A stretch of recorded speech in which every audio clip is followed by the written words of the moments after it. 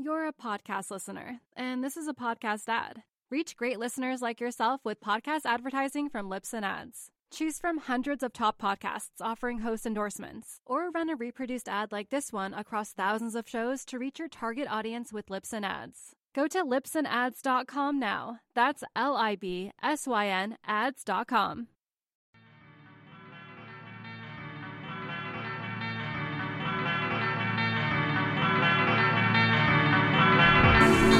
Yo, welcome back, Surf Splendor. This is your host, David Scales, chiming in after what was an unbelievable Eddie Aikau event at Waimea Bay on Thursday of last week. Hopefully you watched that live. It was an absolute spectacle. So we cover that in depth in this show. It's kind of a recap episode of the Eddie, and then a little bit of a preview of the upcoming 2016 WSL World Tour, which begins on March 10th, is the opening day of the waiting period for the Snapper Rocks contest, Quicksilver Pro, Snapper Rocks, the Gold Coast of Australia. So lots to look forward to in the coming weeks, back in full swing of the contest season. But the Eddie is really where we're going to focus our attention here today. Scott and I break it down, and I hope that you enjoy that. If you are new to the show, welcome. SurfSplendorPodcast.com is our website. We have links to, actually not even links, we do have links, but we have videos of everything that we discuss in this show embedded on today's show page. So you can watch it all there. And then we have every past episode of Surf Splendor archived on our website as well. Everything is archived for free. There's 120 past episodes. Pretty deep archive at this point. It's been a few years now.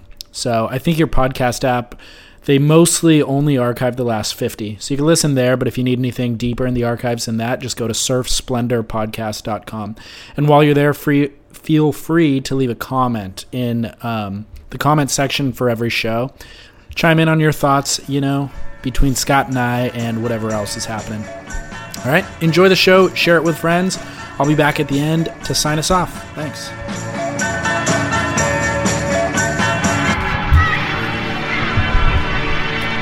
Yeah, guy. Down on Surf Talk Radio. It's Saturday, February 27th? 27th. The 27th of February. Downline Surf Talk Radio. David Lee Scales, Scott Bass with you. And I guess this is a special edition, but they're all special. Such a odd day to be recording. This is a day off for us, man. What are we doing? It feels wrong. Really Saturday. Does. Normally we're on a Tuesday. But anyway, David, you sent me a text. You said, you know what? We need to do a special edition for the Eddie, the Quicksilver in memory of the Eddie. How could we not? Right. You have to. Exactly. It's not even an option. So the Eddie ran. I mean, here's the deal, dude. The Eddie ran in fantastic fashion. And we've eaten crow a few times on this show before. I'm going to argue that this is an opportunity again. Like, we were shaming Quicksilver for holding off the event, which at the time looked like a bad decision with those two other swells. And then they greenlit it when it actually shouldn't have run, so obviously they didn't run. But in hindsight, this was the day of days. Like, they nailed it. They nailed the call, not by design, but just by circumstance. And it was an amazing event. Yeah, well, they just simply couldn't run it the other day when they had to call it off. But they could have run it the previous two swells. Right. Yeah. Let it be known before we shame our show too much or bag on our... You may recall the last podcast we did. I called it. You did, for sure. I said, you know what? Quicksilver, they have the opportunity here. It looks like Thursday there's going to be a massive swell. They're going to have to run it. And to their credit, as you mentioned, Quicksilver stepped up in a big way. They did a great job. I mean... on the downside of the swell, too, because 2 days prior, it was maxed out. It was like the biggest swell. Well, those are two different swells. Okay. Yeah. But yeah, the waves were huge. For big wave surfing, this event seemed to have it all. There was a lot. It had the big drops. It had the big wipeouts. It had, the feel-good story with Brock a little passing, but sort of the spiritual concept that Brock brought this swell. Mm-hmm. There was the tube ride by Kelly Slater. There were, just crazy huge waves with closeout sets and all sorts of drama with the Hawaiian Water Patrol. There was the Cinderella story with John Florence. There was the potential for a 50-year-old man who's won it before named Ross Clark-Jones to win this event. Yeah. So there was all of that. So we had this great finish as well, right? John needed the score, and he got the score in the second to last heat of the day. Yeah. So it really did come together, and my hat is off to the folks at Quicksilver and to the WSL for a great event, a really great event. Phenomenal event. I really do feel similarly to you that like all of those sentimental and magical elements did kind of align and overlap in this event. And so in hindsight, I feel like we kind of dishonored Eddie by claiming conspiracy theory a little bit and talking about money and like, oh no, they're not going to step up and spend the money, and making it about that, because you recognize through watching this event, there's way more cogs in the wheel. There are, but also like the magic. I mean, surfing is so ingrained in spirituality, and being one with Mother Nature kind of. And this Eddie event represents that better than any other event. And sure, somebody's profiting off of it. And, I don't mind profit. Right. Is this whole show going to be us with egg on our face? Is that what you've... No, not at all. Because that's okay. I mean, maybe we should... I just want to start off the show that way. Verbalize. Because I don't think the last show is... I mean, the last show is just like, let's assume. There was a lot of... all of our shows are assumptions, basically. Because we're sitting here in a garage trying to figure it all out. Yeah, exactly. I'm not shaming us, really. I'm just pointing out that the beauty of what we do in our sport and what we love was all summed up in this event, and we get away from that at times. And I would say that if you listen to the last show we did, we were basically like bagging on them, going, God, why aren't they running it? How come they didn't run it this year? It's El Nino. They need to figure it out. We did sort of say, hey, look, they have an opportunity here to make it all right. Yeah. If they pull the trigger on Thursday. And of course, if the Bay calls the day, which it did. And they did that. So exactly. Hats off to them. They did a great job. We'll critique when they deserve it, and we'll praise when they deserve it. And they deserve a lot of praise. Tons of praise. Totally. So hashtag Brock Swell. Hashtag Brock Swell. That's what it is, right, man. So basically, they ran the event 5 days before the deadline, which would have been February 29th to run.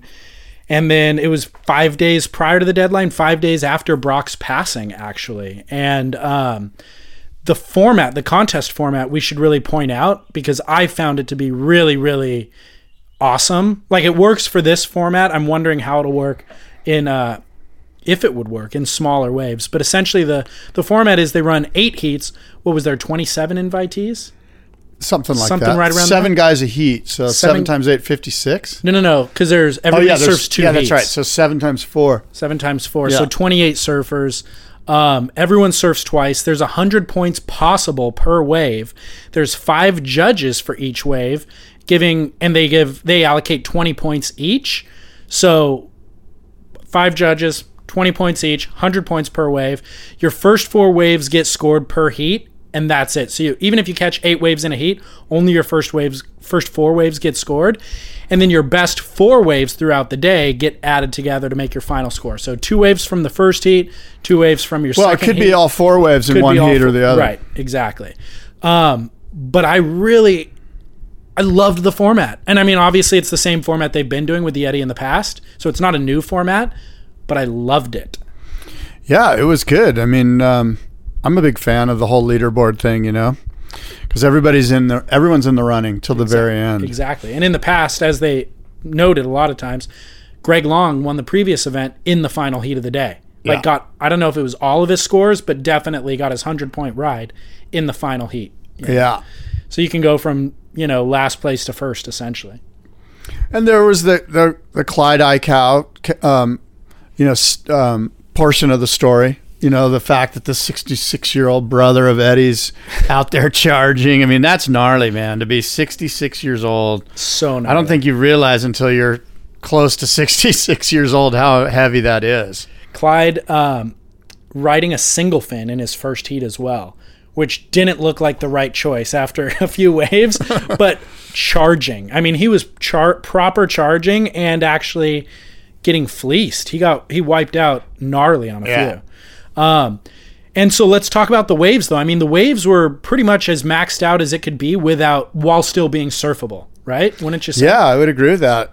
It's funny, I think I went on there real early in the morning and I looked at it, and from the Surfline cam, I was going, I don't think they're going to run it. It doesn't look good. And then within an hour, I had egg on my face. Totally. Clyde Atcow's on TV going, it's as big as it's ever been. I'm like, oh, really? Well, what did I miss? I know. But I mean, he did say that, and people did say that. The biggest, best eddy conditions that it's ever run in. Would you agree from what you've seen?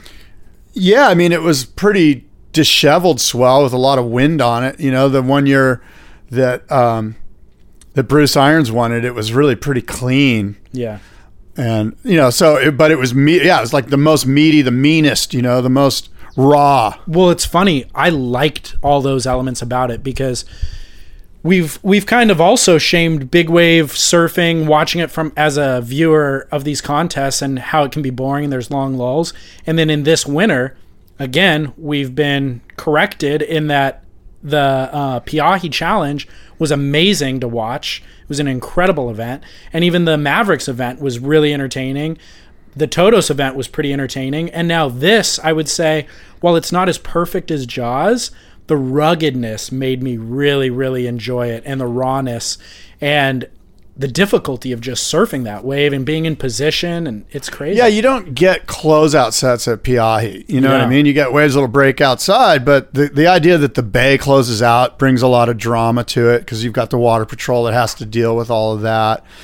And for whatever reason, the mystique of Waimea Bay and the Waimea Valley, somehow it sort of personifies itself in the contest arena, in that competition right there. I don't know if it's an amphitheater, if I'm voicing that correctly, but yeah, I mean, there's just so much energy there and there's so much history and heritage and lore at Waimea Bay that it almost feels like it has to be that big size-wise for it to, like, it would be a real disappointment if it was, as they say, it's got to be 20 feet all day long. And, right. It's one of those things where, gosh, much like the Jaws event this year, the waves were so good for this event that it's going to be hard to live up to it again, This whole winter is going to be hard to live up to. I don't think that we're ever going to live up to it. It's insane. Yeah. It's been one run after another, and, record-setting performances one after another. The other element about the wave that I like as a viewer of a contest is there's no way to chip into the wave. You have to take off under the ledge in the steepest part of the wave and just make this death-defying, as they kept saying, knife in the drop. There was that one huge wave that Ross Clark-Jones caught that was actually off the reef a little bit. Exactly. That he was able to roll into. But for the most part, you can't do that. You have to sit under the ledge. Yeah, that was an amazing ride. You could maybe say that was the most amazing ride of the event. Even though it wasn't under the ledge, it was that huge. Yeah, you just felt that he was just holding on, that he had no control over it. He was just going so fast. It was just crazy. So crazy. And then a memorable ride was Mason Ho's wave, where he just ate complete crap. And it was true. They said, I think Freddie P said, it looked like the Brock Little wave. Yeah. And that was just insane. And Jamie O'Brien had one semi-similar to that as well. The Masons, that was the fastest I've ever seen anybody go on a surfboard. He was going full speed, and it's impossible. He had never been that fast before. Impossible to hang on. Obviously, at a bump or two. Yeah. But, that was remarkable. Had he made it, 100-point ride. Had he made it, he would have won. That insane. was just over the top mental, and he was close to making it. I think he was just one bump away. He made a couple bumps for sure. Ross Clark-Jones, so that giant wave, I gotta say, I love Ross Clark-Jones. I mean, he's been in and out of my awareness over the years, and I've kind of liked him at times. I never really thought too much about him. Loved him in this event. I was actually rooting for him to win. Well, I sort of was too. I'm glad John won it, but yeah, Ross Clark is sort of right in my wheelhouse. We're the same age, so I sort of grew up surfing, watching him surf. He's from Avoca on the central coast of New South Wales, which is right near where I used to live. So he's kind of got that. he's just pure aggro Australian. You know, he's just got that Aussie froth, and so raw. He's a character for sure. He really is. And the other thing is, John's going to be surfing in this event for the next 20 plus years. Who knows how long Ross Clark-Jones will be surfing in it? You know, so I kind of wanted to see him win it. It would have been a neat way for the event to finish up, for sure. But let's talk about John Florence, because, you know, aside from the event, you know, I look at him and I say to myself, first of all, can we agree that while his mother was a big part of his story growing up, his father really isn't in the picture? I mean, we know he has a father. I've actually met the guy, but he's not in John's life, especially in like those formative years, like 14 to 18, where it just seemed like you knew John, you know, Mom John was there, but there was no real like, definitely, you know, older male adult in his life. But this kid is mature beyond his years. He's humble, he's intelligent, he's well-spoken, he's well-liked. He's just like a marketing dream. And then you add, oh yeah, he's the best surfer in the world. Yep. On top of that, how did this guy become who he is without a father role model in his life? Where did he learn these things? And I think it's a testament to the North Shore community. It is, yeah. And to the guys like the Kelly Slaters and the Freddie Patachis and the Mark Healy's and all of these guys, Jamie O'Brien, all of these guys that John and John Pizell, probably, whoever they are, all these so-called uncles on the North Shore that sort of kind of either kept him on the right path or just showed him the way to behave, because he's pretty incredible. I mean, it's an incredible deal. No, I fully agree. I would say that it takes a village, and that North Shore community is a village. But the surfing community is a village too, you know? And so the surfing community's really reared him as well.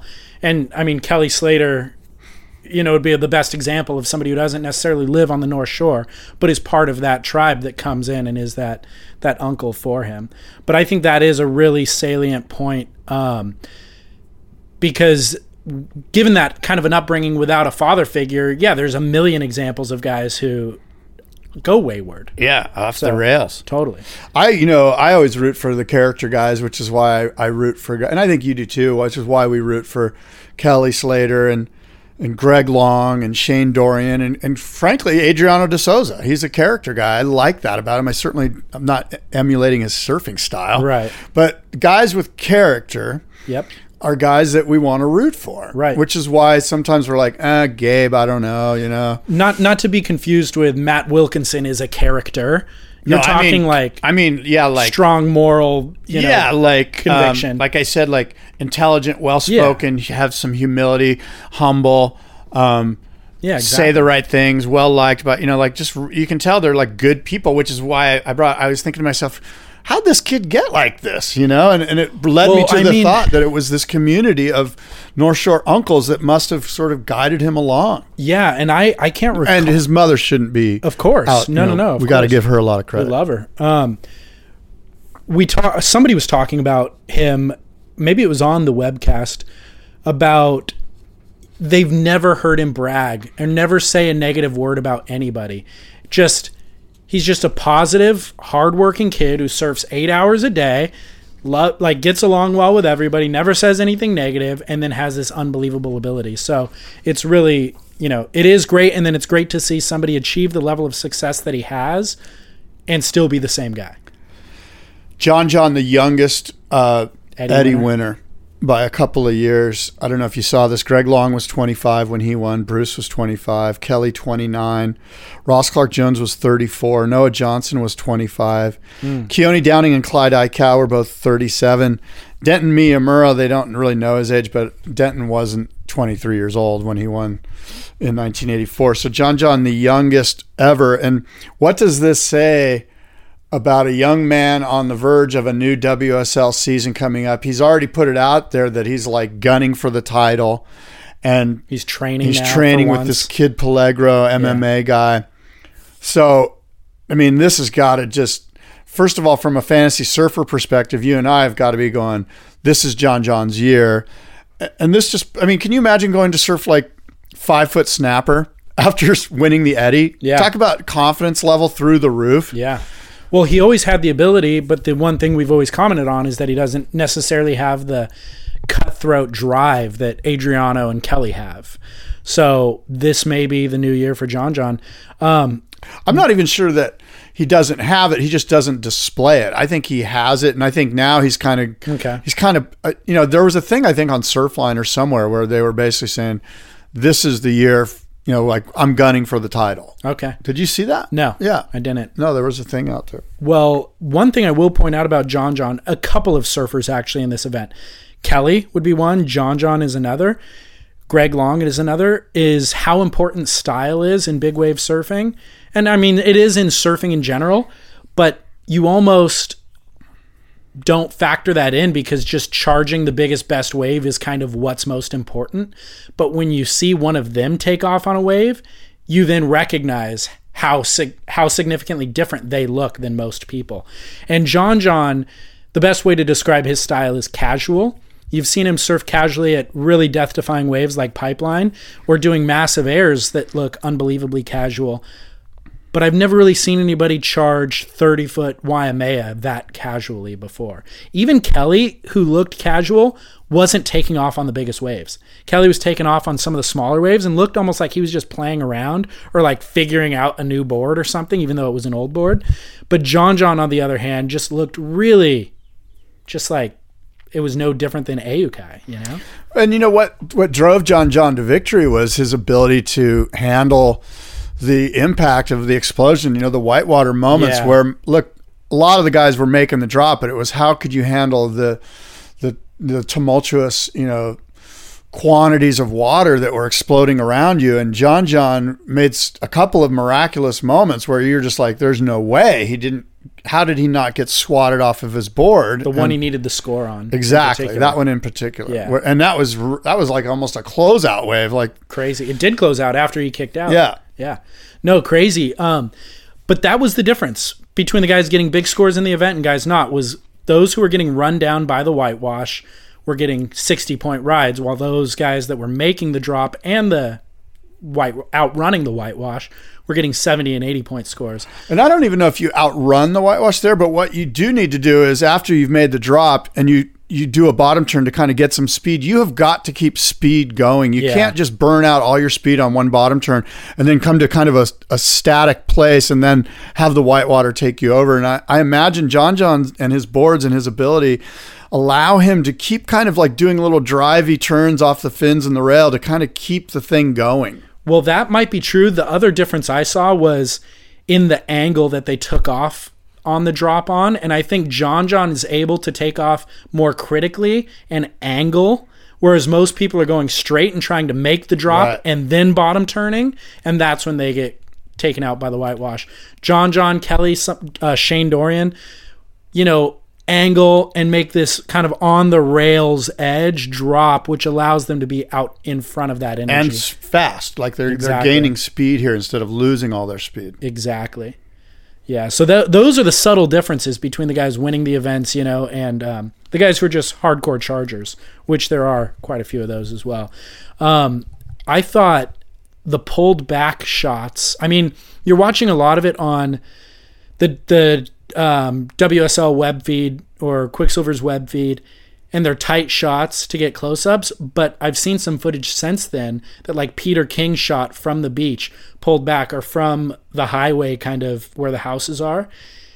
It looked so much more terrifying and treacherous from those angles, the pulled back shots. Yeah. It looks absolutely unsurfable, unruly, and you recognize why guys are getting run down by the whitewash. If it looked easier from the other angle, this gives you a better understanding that no, like it's like in order to find one where you can outrun it, it needs to be just the right little bowl of the wave, but the rest of the wave's unmakeable, Much better perspective.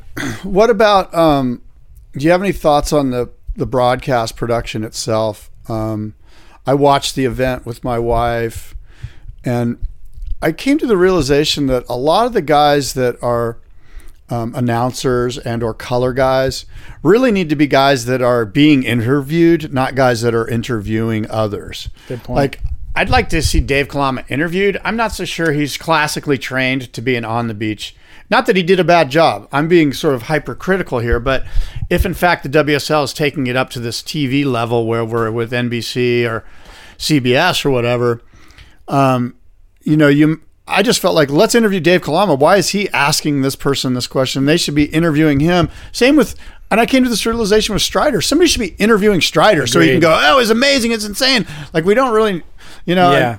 Well, that's the Dave Kalama one's the best example, because if you weren't a surfer, if you were just watching it on CBS, you'd be like, who's this guy that they've got?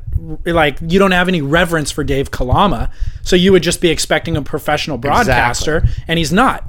So you and I, we give him a pass on the professionalism because we have reverence for him. Right. So that is a really good point. Your point, not mine. What else do you got? Well, because I'm running thin on. No. I got a couple points from the event that I really think are worth discussing. Twiggy said, just in reference to John winning, Grant Twiggy Baker said, John Florence rode the shortest boards, took off the deepest, and made the steepest drops. That's what you need to do to win the Eddie. So I think coming from Twiggy, that's pretty significant, and it's absolutely true.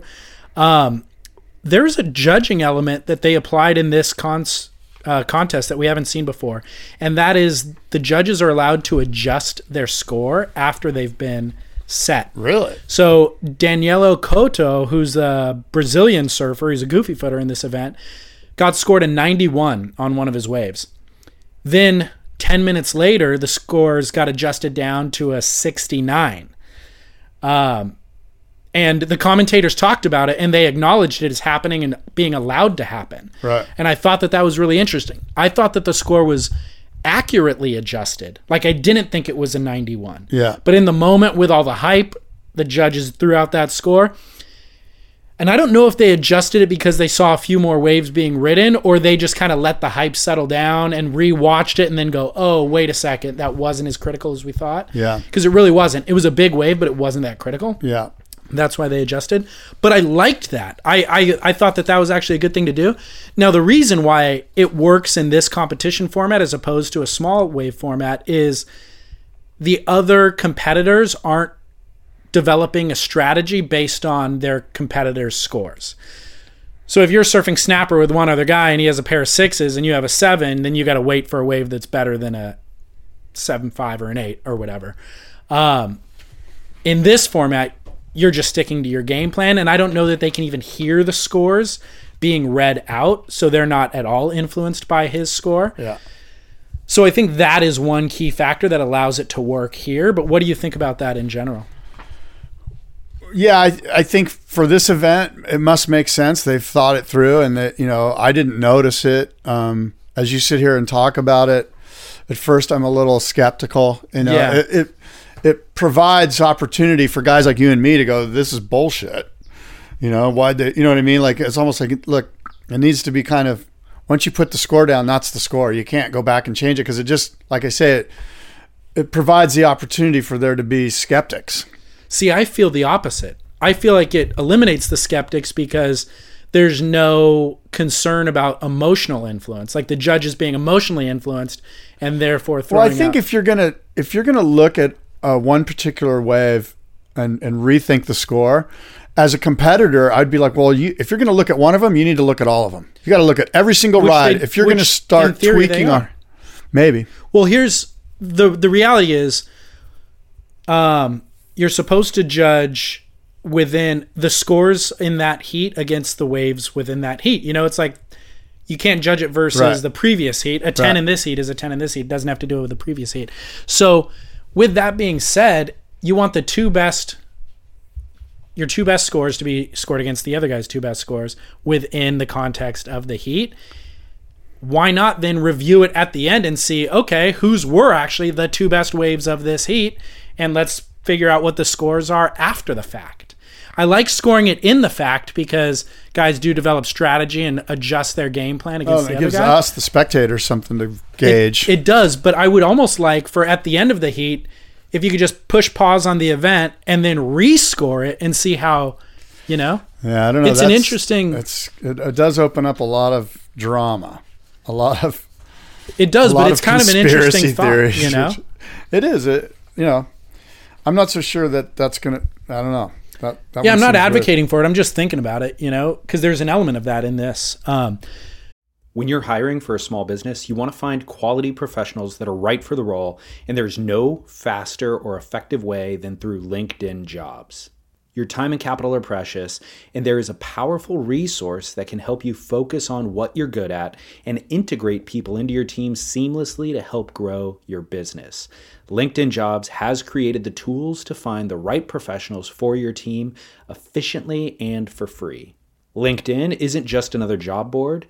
Everyone is already on LinkedIn with their resumes and references, and now LinkedIn has designed a hiring platform to connect you with candidates specifically qualified for the job that you post about. More than 1 billion professionals meticulously organized to connect people by skill set to help us all advance our position. 2.5 million businesses already use LinkedIn for hiring, and 86% of small businesses get a qualified candidate within 24 hours. It's that fast, easy to use, and effective. LinkedIn Jobs can help you write job descriptions, filter the right person to you, and give you the tools to help you interview them like a pro. LinkedInjobs.com/surf is where you go to post your job for free. Yes, totally free. That's LinkedInjobs.com/surf to post your job for free. Terms and conditions apply. You're a podcast listener, and this is a podcast ad. Reach great listeners like yourself with podcast advertising from Libsyn Ads. Choose from hundreds of top podcasts offering host endorsements, or run a reproduced ad like this one across thousands of shows to reach your target audience with Libsyn Ads. Go to libsynads.com now. That's LIBSYN ads.com.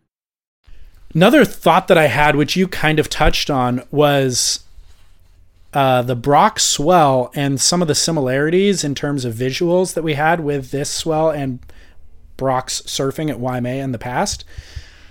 The Mason Ho wave, that he wiped out on, looked eerily similar. Even the angle that it was shot from looks so similar. Yeah. And I bet you could take a screenshot, and pull it back and put it right with the Brock wave and have a side-by-side. Somebody on Instagram should do that. I haven't seen it yet, but I thought the same exact thing. And I knew we'd be talking about it, and then thought, if somebody hasn't done it by now, I'll do it. Yes. And you'll give me credit for it. Yes, I will. As the director and the producer.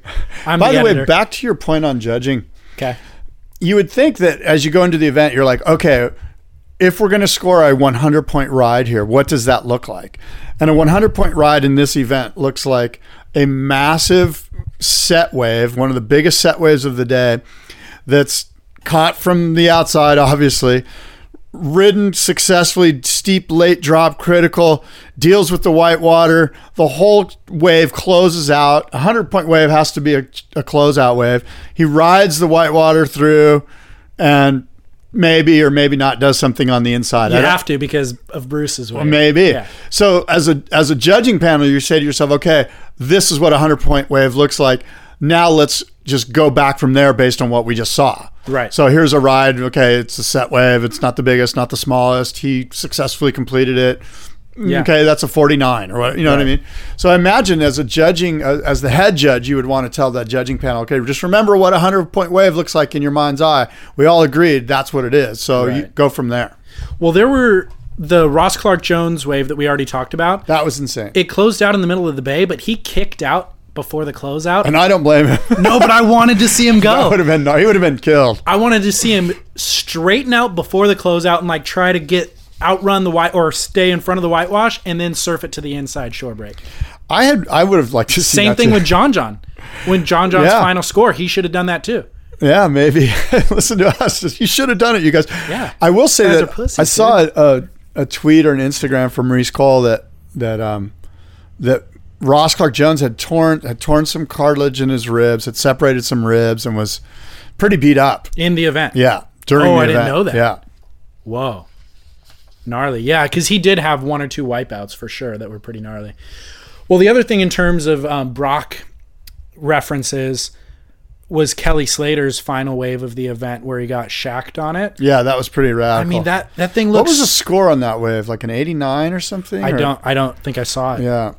Well, I mean, Brock... So they were showing throughout the event some throwback footage of Brock, And one of his more famous rides that he got out there during the Eddie was getting barreled, like proper barreled on the bowl. Like, and Kelly, who I said looked like he was being playful and not really trying to get the biggest waves, in hindsight looked like he was just trying to do exactly what Brock had done in that footage, because he was sitting on the inside bowl, he was knifing in and hugging the wall, and he got the exact wave he was looking for with 2 minutes left in the heat and surfed it perfectly and almost identically to what Brock had done previously.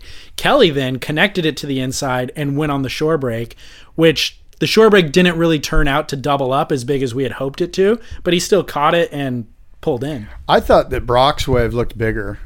Okay. I thought his tube was just a bigger wave, a bigger tube. Okay. But whatever. I mean, we're nitpicking. I mean, but Kelly did it. Oh, yeah. I mean, Kelly. No, that doesn't surprise me. That was the only tube of the event. I mean. And he like willed it to himself. He did. You know, as Kelly does. But it was so magical to see. There were so many moments like that in this event that were just like magic. Yeah, there was a lot of magic, a lot of mana, if you will. Totally. A lot of Hawaiian mojo going down there. I absolutely loved every minute of it. Yeah, it was a stellar event. I mean, like I said, we will praise, and they deserve all the praise and more. And by the way, Jamie O'Brien, is he indestructible? I know there was that one wipeout where he thought he was going to die, where the thing, like he had no speed. He did the bottom turn, had no speed, and the thing landed on his head. I thought indestructible. It kind of landed on his hips almost, like it was like a leg breaker. I know that the stuff that he does at Pipeline and backdoor and board transfers and going out in shore break on like rafts and stuff. I mean, he's surfing waves that would be, I mean, I wouldn't even consider ever paddling out into, and he's getting hit and getting knocked out. He's like from good stock, that kid. It's insane. I know that, Jamie has had some pretty radical injuries. Broke his leg 3 times. Femur. 2 in both legs, and then one of them twice. So he has been beat up. Gnarly. That's pretty heavy. But I mean, he's indestructible. He just gets back out there and does it again. There was a couple of wipeouts where he went, okay, that one really hurt, and one of them was that one. And Twiggy did a straight Danilo, free was fall. it Danilo Cuoto or the other goofy foot that had a wipeout from the top? Well, I saw Nathan Fletcher after his heat. They thought, you're right, they called it as Danilo, but it wasn't. It was Nathan from the previous heat who was wearing the same color jersey. That was gnarly. That was super gnarly. There was a couple of guys that were sort of no-shows. For instance, Ian Walsh. Yeah. Like, what happened to Ian Walsh? Like, is he just so tuned into perfect form, clean, relatively speaking, Piahi that when you've got, like, gurgling, backwashy, massive, huge, disheveled Waimea, it's kind of a meaner playing field in some respects. I agree. That probably is what happened, and it's not to say that he was backing out. No. He was sitting in the wrong position. Like, positioning out there is key. There's a right spot to be. It's not as predictable as Piahi, obviously. But I guess it's like, Ben Wilkinson said, and all of them feel it's just an honor for those guys to be out there and to get to surf in honor of Eddie Aikau is pretty insane. So they're all winners. I hate to be that guy, but that's sort of the case. Well, more so in this event than any other, I would say. And one other performance that I thought is worth noting was Koa Rothman. Goofy footer. Some big wipeouts. I mean, he was charging it. Yeah. He was spinning and going on the latest, steepest drops, goofy footed, and getting smashed basically. I mean, he'd make the drops, but then he'd get smashed at the bottom. But he would still go. He just kept going. So, well, the top 5, John Florence with 301 points, Ross Clark-Jones with 278 points, Shane Dorian 270 points, Jamie Mitchell 249, and rounding out the top 5 in 5th place, Kelly Slater with 238 points. Yeah, and they say basically nobody wins with less than 300. So John barely squeaked. Really? Well, in the past, general. It's not that you can't. It's that past winners generally have more than 300 points. Yeah. But the question kind of was, why didn't we see, considering the waves are as big and as good as an Eddie's ever been, why was it such a low scoring Eddie? I Well, I think part of it was there was an emphasis on making the wave and making it through the whitewash. Yeah. In the past, if you just made the drop, I think you got a pretty big score. They're like, okay, that was heavy, you know? Yeah. So I think that there was some WSL influence from the judging panel that was like, hey, okay, this one, not only you got to make the drop, but we want to see you finish out in the channel. Right. And that's they're gonna help. requiring the best out of the surfers. Right. Yeah. Yeah, I would agree with that. And I don't think they were wrong. And like, it doesn't bother me that the scores were lower. No, and there's been a push amongst the big wave fraternity, so to speak, that we need to start scoring completed rides. You just Right. can't make a big drop. Right. Yeah. Phenomenal event, man. Do you have non-Eddie related surf talk? I have one thing. I've got a few things. So We probably have the same thing. The big news, right, is that no Mick Fanning, no Owen Wright on the WSL. yeah, we got WSL talk. That's the second half of the show. WSL talk. All right. Snapper Hashtag- Rocks coming up. Yeah. Picking John to win the world title. Let it be known right now. Well, you asked me at the end of last season who would be my front runner going into this year, and I you said, said Adam Melling. no, I said And Matt Owen. Banning. Owen. I said Carlos Munoz. I said Owen, and now he just Owen's withdrew out. for the first half. Owen's out. Well, for he's the not first going to win half. the world title. No, exactly. Well, let's start with Mick Fanning. So Mick Fanning announced that he's taking a personal year. He's Hey, gonna, by the way, you and I are taking personal years too. What does that mean, personal year? what does that mean? When you're a pro surfer and you get to take a personal year, you've made it.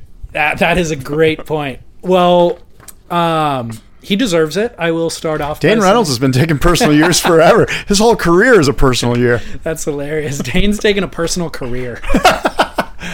Hashtag personal career, Dane Reynolds. Serious. So essentially, Mick Fanning's taking a personal year, meaning that he's going to still do select events like J-Bay, but he's not going to commit to doing the full season. So in 2015, he survived, let's label him, number one, a shark attack at J-Bay. Right. Proper attack, dude. Proper attack. That wasn't a shark I encounter. don't know if it was an attack. No, it was an attack. How dare you? The shark was just nuzzling up next to him to give a sniff. Bit his leash. You have a 6-foot That leash. was just, that Dude, was if a shark- happenstance. If a shark clomps his mouth within 6 feet of you, That's an attack?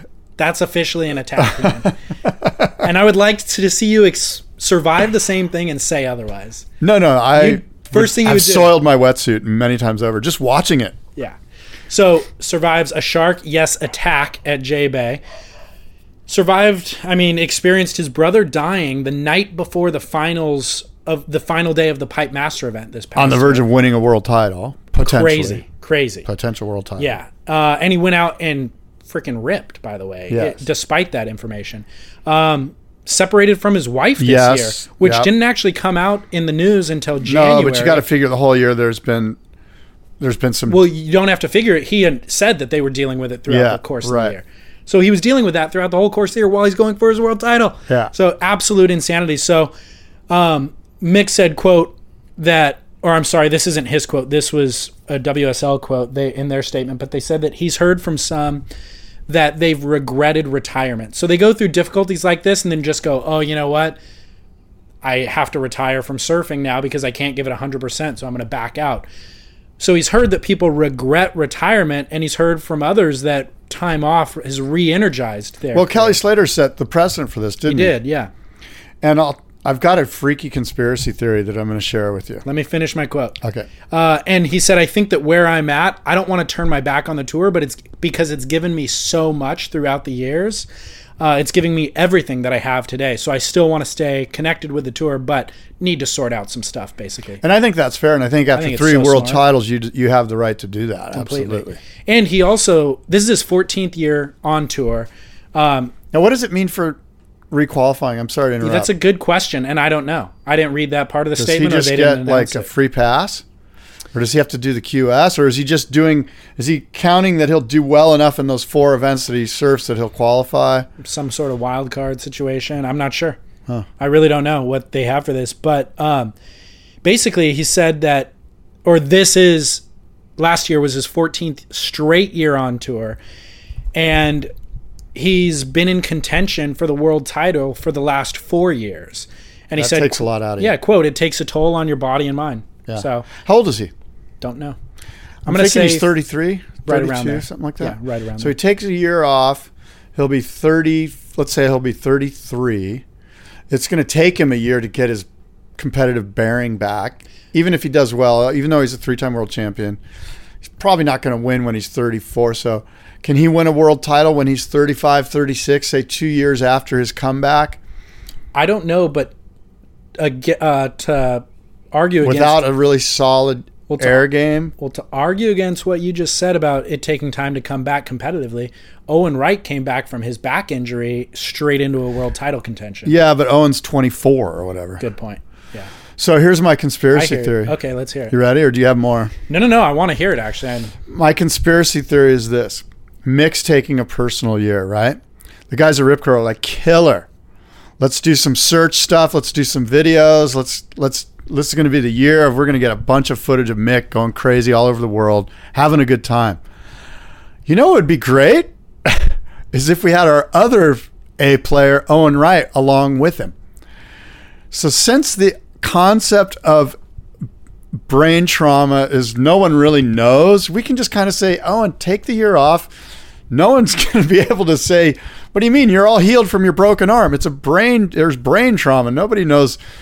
It's going to be good for you to just kind of take it easy this year. Why don't you just take it easy this year? They're join Mick Fanning on the search. You've got the 2 Rip Curl guys. Rip Curl marketing guys are salivating at the mouth, frothing bubbles because they get Mick and Owen all year long to go get photo shoots, video parts, video segments, blah, blah, blah.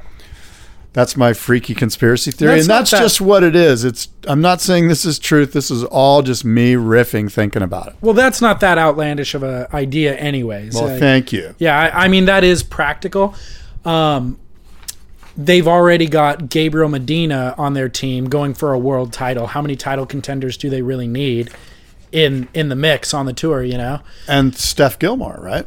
No, Steph's on Quick. That's right. Sorry. They made that huge mistake a few years ago. She's been on Quick for a while. I know, yeah, whatever. But, so, yeah, I don't know about that. So, I mean, that kind of buries the lead, which you started with, which is that Owen also withdrew from the first 6 events of the season due to his head injury at Pipeline this year. By the way, I don't mean to downplay. I know that was a traumatic injury at Pipe, and I know that I'm sure he's dealing with it. Just conspiracy theory wise, it all seems to make sense if you're then let me ask you're on the internet creating these things. Let me ask you this, as the marketing guy in this fictitious scenario that you just drew. I'm Neil Ridgway. Okay. Is it more valuable to have Owen on the search than it is to have him on the tour? Well, Owen and Mick on the search while Gabe wins a world title, that sounds good to me. That would be ideal. Yes. That would be ideal. How do you feel about Mick on the search versus, I mean, his surfing is so well suited for contest format. Yeah. Do you care about seeing him on the search? Do you watch Mick Fanning free surf footage? I do. I've been watching the stuff at Snapper and it's been insane. It's been killer. I like the way I wouldn't have a problem. I'm sort of old school. Like the new school kids might want to watch Felipe or whatever, but yeah. I like solid power surfing. I don't think it ever goes away. I don't think it ever should. And it's so much more than that. It is. I'm just saying, like, it's so precise. He's kind of like he's everything Taylor Knox wishes he was. Yeah, he's and like they're buddies. Yeah. No, I know, and I'm just Taylor's an incredible surfer. But I agree with you. But you know what I mean? He's like Taylor Knox on steroids. He really is. He's got that power rail, cut back, heavy gaff. He does it all in the insane tube riding style. Just, and he actually has some good air. He'll pull out some air stuff. Yeah. But I'll roll my eyes at that. Yeah, you did roll your eyes at that. But those top turns that he does where he busts the fins free and sort of slides his board along the top rail of the wave, those are pretty cool. Yeah, he does fins free stuff for sure, if it's not a full on air. But for me, what Mick Fanning is precise. Like his surfing is surgical. And surgical. It has all of the power that you're talking about, but it also has... It's spot on. It's so spot on. There's not a drop of water out of place, not a fin turn out of order. Not a muscle fiber out of place either. Like his form is just so precise. Right. The hair, the breathing, the air molecules around him, all in sync. Curran-esque form. Wait a minute. Not style. Blasphemy. I didn't say style. Don't get blasphemous. I said Curran-esque form. Okay, don't even go there. Okay, that's enough of that. Don't mention. You're not allowed to mention Curran. I agree. I know. I'm sorry. I take it back. Can we edit this part of the show out? No, this needs to stay in. So yeah, interesting story from Mick there, and bummer for Owen because Owen, he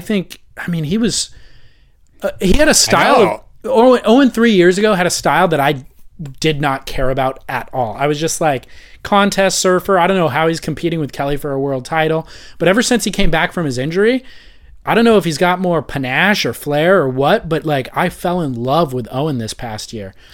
You've fallen in love on this show alone with a couple of guys, Owen and Ross Clark-Jones. And Nick, to be honest. Over the course of the last year, though, Nick. But it has been on this show. Oh, my. So another somebody that's pulling out of first event of the season is Bede Durbich. Who?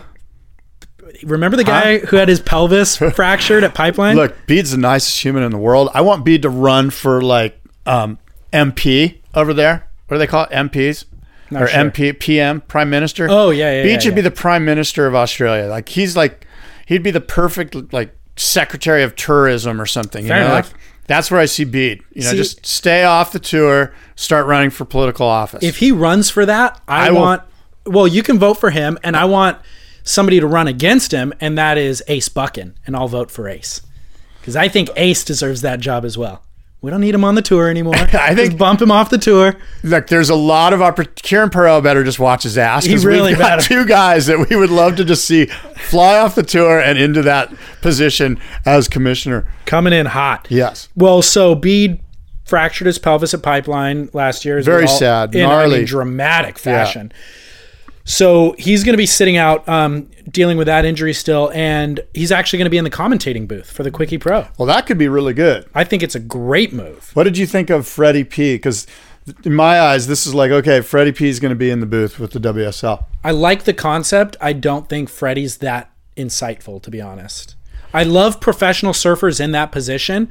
Freddie, to me, I like his positivity, but I don't feel like he really brings me any insight like Kelly does. I mean, when Kelly's in there, it's like unbelievable. Well, I almost feel, because I agree with what you're saying, and because you and I have both talked about this, we're like, put Freddie P in the booth, he'll be great. Because I've interviewed him, you've seen him, and when he's sort of on his own, he's much more engaging, and he's a little bit more biting in posting interviews. And yeah, stuff. and I think that they put the muzzle on him a little bit, and you got to take the muzzle off. You got to be like, Freddie P, just tell us what you think. I don't want you to have to worry about, your boss going, dude, you can't say that. Yeah. But to me, the power in Freddie P is he's the Johnny Miller of the surf broadcast. I fully agree, but I don't know that there was a muzzle so much. I don't either. It was probably self-imposed because he thought he had to perform. No, but I don't know if it's even that or if it's just that it's the Eddie. And so the Eddie, he was just overwhelmed with positivity for the Eddie.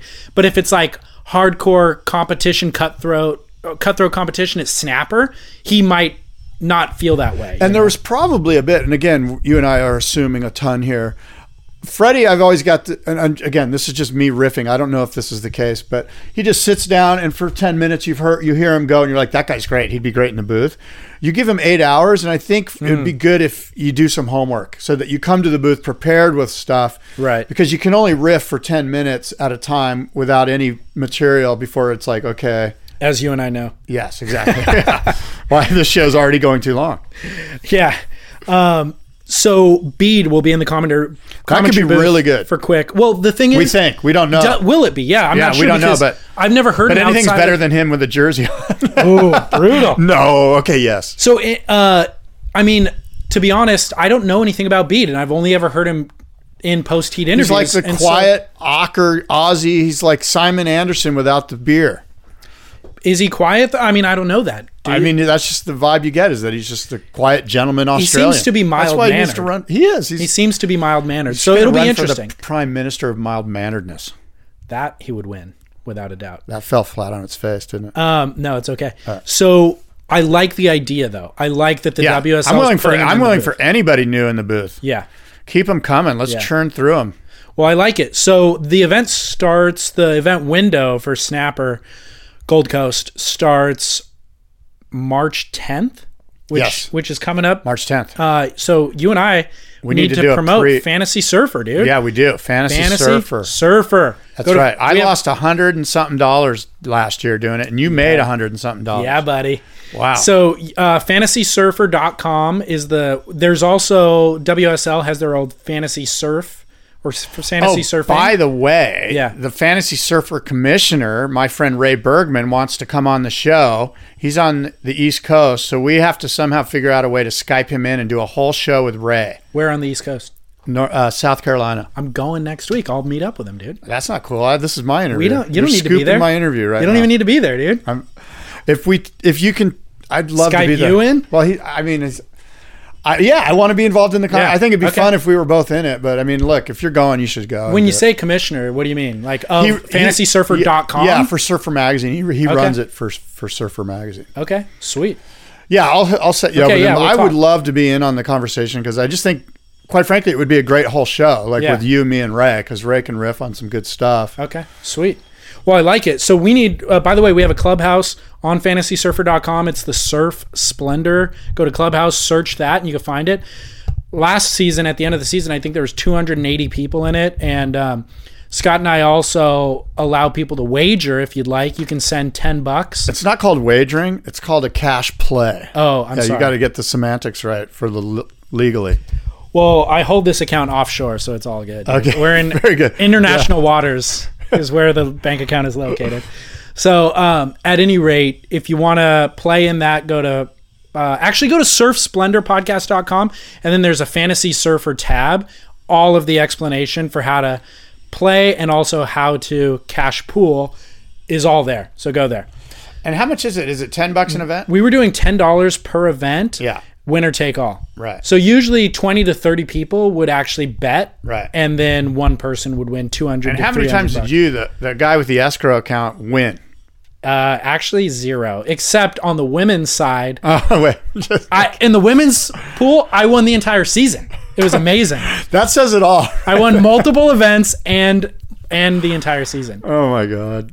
You're just pissed because you didn't. I just don't follow the women's side as closely as you do. So I don't want to, I need, because this isn't quote unquote gambling. This is we're knowledgeable. We have intelligence about, what do they call that? Like the Insider trading then, if you're knowledgeable enough. I'm losing it. Anyway. All right. Well, do you have Mussy Moment Kook and Duke? I don't have anything planned. Let me give you mine. Yeah. So my must-see moment is definitely the throwback footage of Brock Little at Waimea Bay, all from the WSL's broadcast, feed. Amazing stuff. And interviewing him when, what was he, 16 or 18 in that interview that they were doing with him? Yeah. Young Brock Little.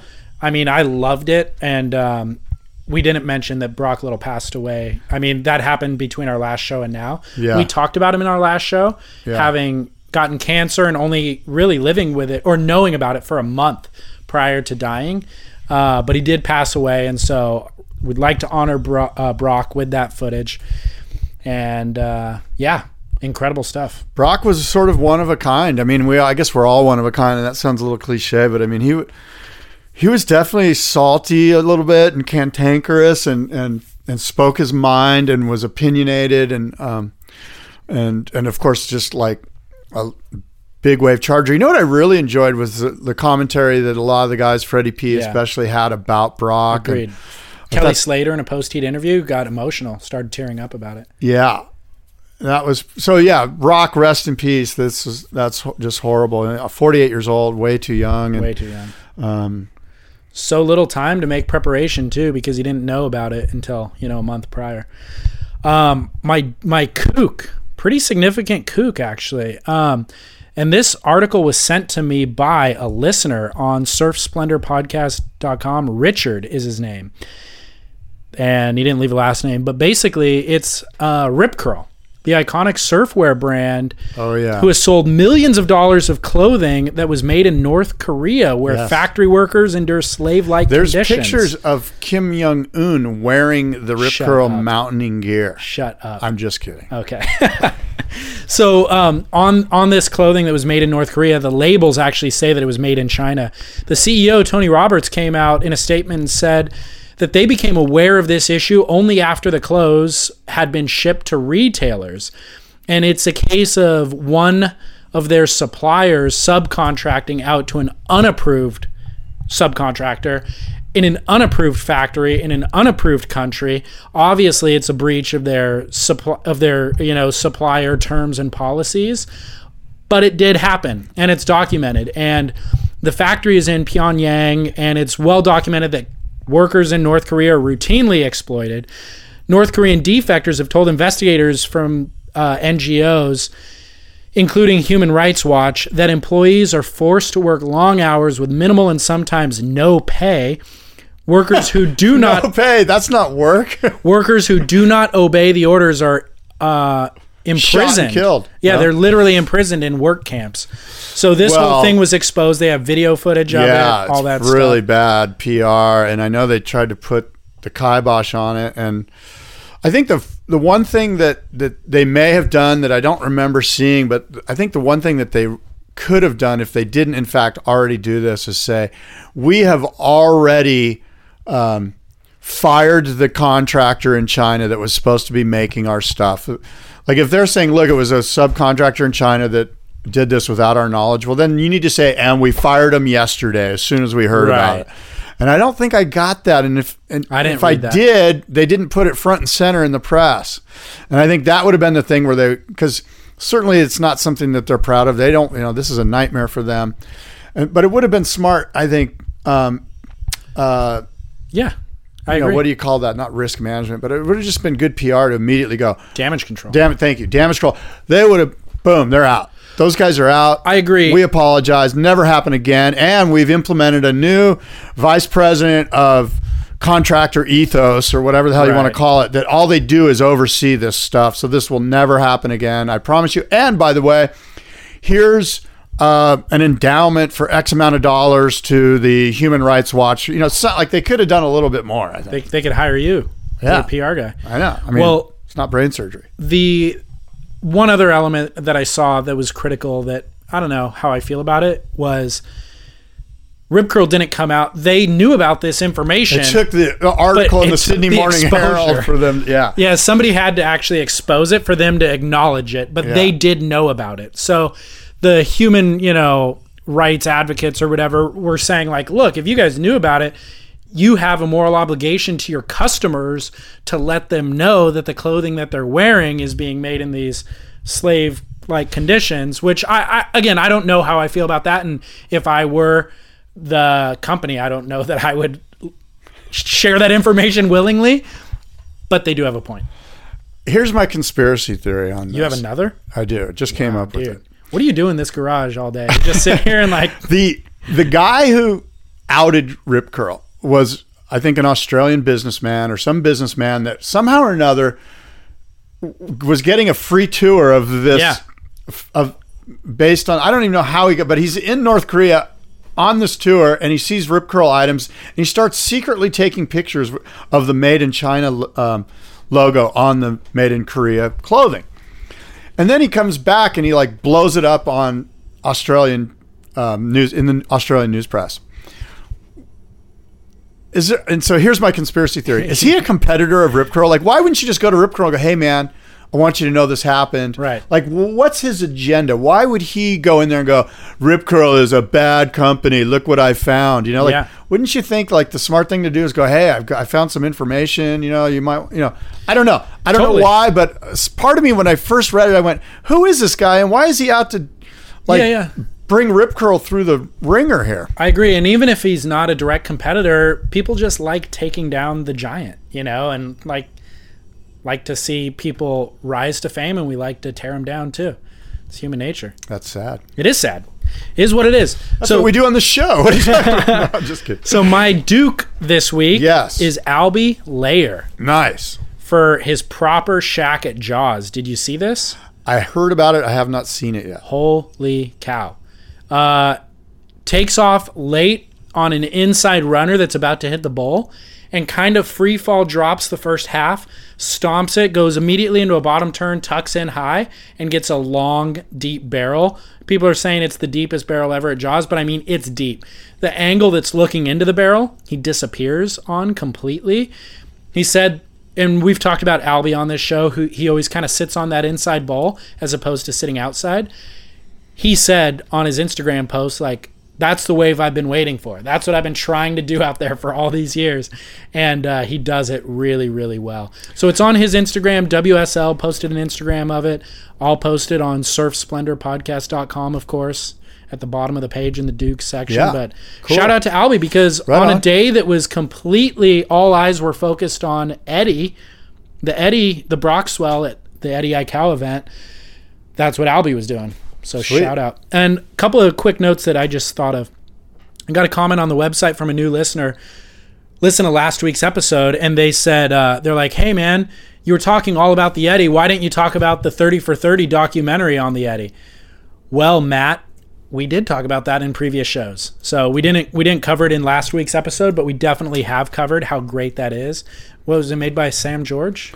Sam George, and Sam, so, maybe Paul Toblib, I think, was involved in that. He was a producer on it or something. So anybody who hasn't yet seen that, definitely Eddie Aikau's 30 for 30 documentary is well worth watching, especially in light of I just remembered some WSL rumor mill parking lot stuff that was shared with me. I don't know if this is true or not. Okay. This is just rumor and innuendo. But I heard that Target has dropped from the WSL women's event at Honolulu Bay. Right. Now, again, unsubstantiated, could be total BS, probably is total BS, but somebody on the inside who knows what's going on gave me that insight. Do you have any? I don't have any way to verify that, but I think this past year they dropped their North Shore house where, they only have 2 writers, Chloe Andino and Carissa Moore. So I think that it was hard to justify that expense probably, but they had that for a number of years. So they're no longer doing their North Shore house where all other surf brands do have, a house during the winter season. So that wouldn't surprise me. Also, Fox, somebody posted something that Fox Surf is kind of backing out as well. Like Fox as a brand will still be in business, but they're backing out of the surf game. I know they dropped Chippa Wilson. I don't know where Bede Durbich and Keanu Asing stand. And they lost Caroline Marks, who's this phenom female Grom who's been winning everything. And I know she's on Quicksilver now. So I think oftentimes what happens is even if they decide to back out of the surf sphere, they have to honor the contracts still. So maybe Bede and Keanu have a few months left or a year left on their contract or something that they got to honor, but we might not see a lot of Fox surfing anymore. Okay. So I know you're devastated by that, Scott. That's not right. I don't know what to tell you. And what else you got? So that's it, dude. I did my Duke and Kook. That is it. Very well. I guess until next time, we're going to come back before March 10th and have a snapper beginning of the season Fantasy Surfer Showdown. I wish we could. I'm going to be out of town. Maybe we do it remotely. Where are you going? We'll talk Carolinas, buddy. What for? Work. Record a podcast with your buddy. Oh, my God.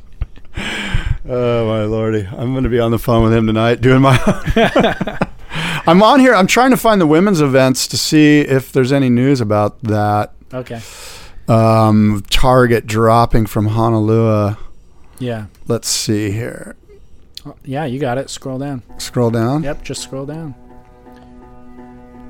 So... just says Maui Women's Pro. Target's name is removed because the France event has Roxy Women's Pro attached to it. Yeah. But it just says Maui Women's Pro. There's no Targets. Oh, well. Interesting. What are you going to do? Interesting. Anyway, until next time, for David and Scott, adios and aloha.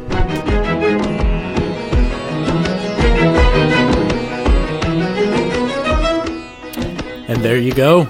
SurfSplendorPodcast.com is where you find everything that we discussed in this episode. And of course, check out the Fantasy Surfer page that we have on our website. That shows you how to sign up on FantasySurfer.com and then find the Surf Splendor Clubhouse. All you got to do is click to join the clubhouse, and then when you set your team, it automatically includes you in our clubhouse. Your scores are automatically updated, all that sort of thing, and it ranks everybody. So it's super simple to do. There's a forum in there for you to leave comments, and people kind of get into a little banter. And then if you'd like to submit $10 and play in our fantasy pool, the instructions for how to do that are also on our webpage on surfsplendorpodcast.com. It's always fun. Winner takes all, so somebody's always psyched at the end of that. Winner takes all per event, so someone's always psyched. All right, I believe that's all really the information I have for you for this week. At Surf Splendor is our social media handle on Instagram and Twitter. Chime in there. I'm going to post videos of, or if I haven't already, I'm going to post videos of the comparison shots of Brock Little's wave versus Mason, the big wipeout, and then his barrel versus Kelly's. Pretty remarkable stuff, pretty magical. So definitely look on our Instagram for that. Tag somebody else in it. Help us grow that thing that way. We rely on you to spread the word because all we really focus on is producing content for you. All right? With that in mind, I will bid you adieu and say thank you.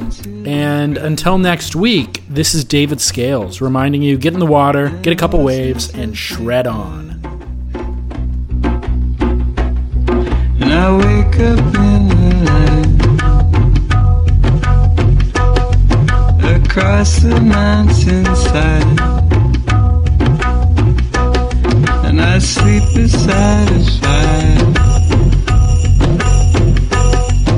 I built with burning tires.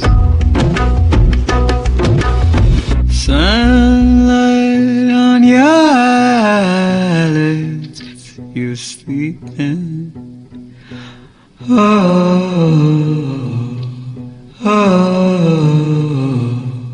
Sunlight on your back, you're dreaming. Oh.